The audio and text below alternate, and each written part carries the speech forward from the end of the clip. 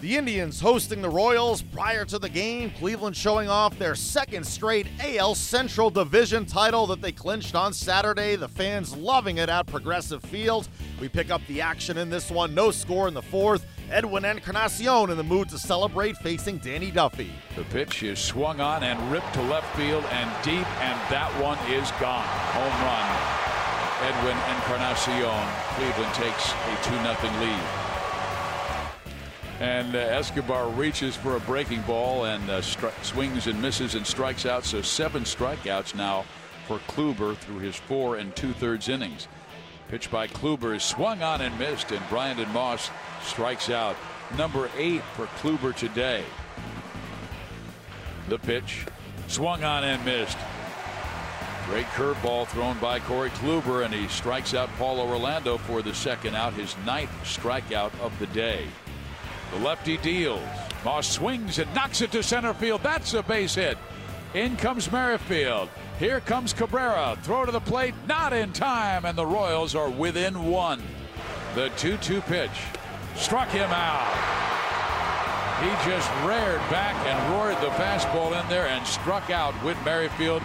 So Cleveland takes 3 of the 4 meetings of this 4-game series. They win the finale by a final score of 3-2.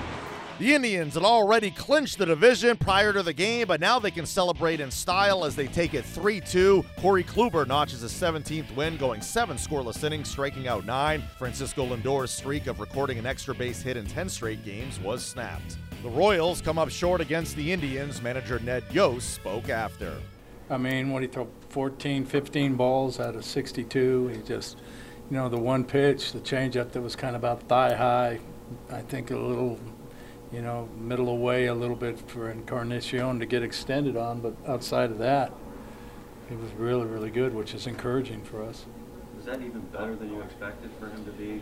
Well, I guess, yeah. It's probably better than I expected him to be, good, but he was really good. There's no rust at all? None. Offensively, you certainly had some chances late. We did. There. We had chances late and just couldn't capitalize on it. Mossy with the big base hit to cut the score to 3-2, but just couldn't muster anything after that. Kluber's just dominant. He's a tough draw, man.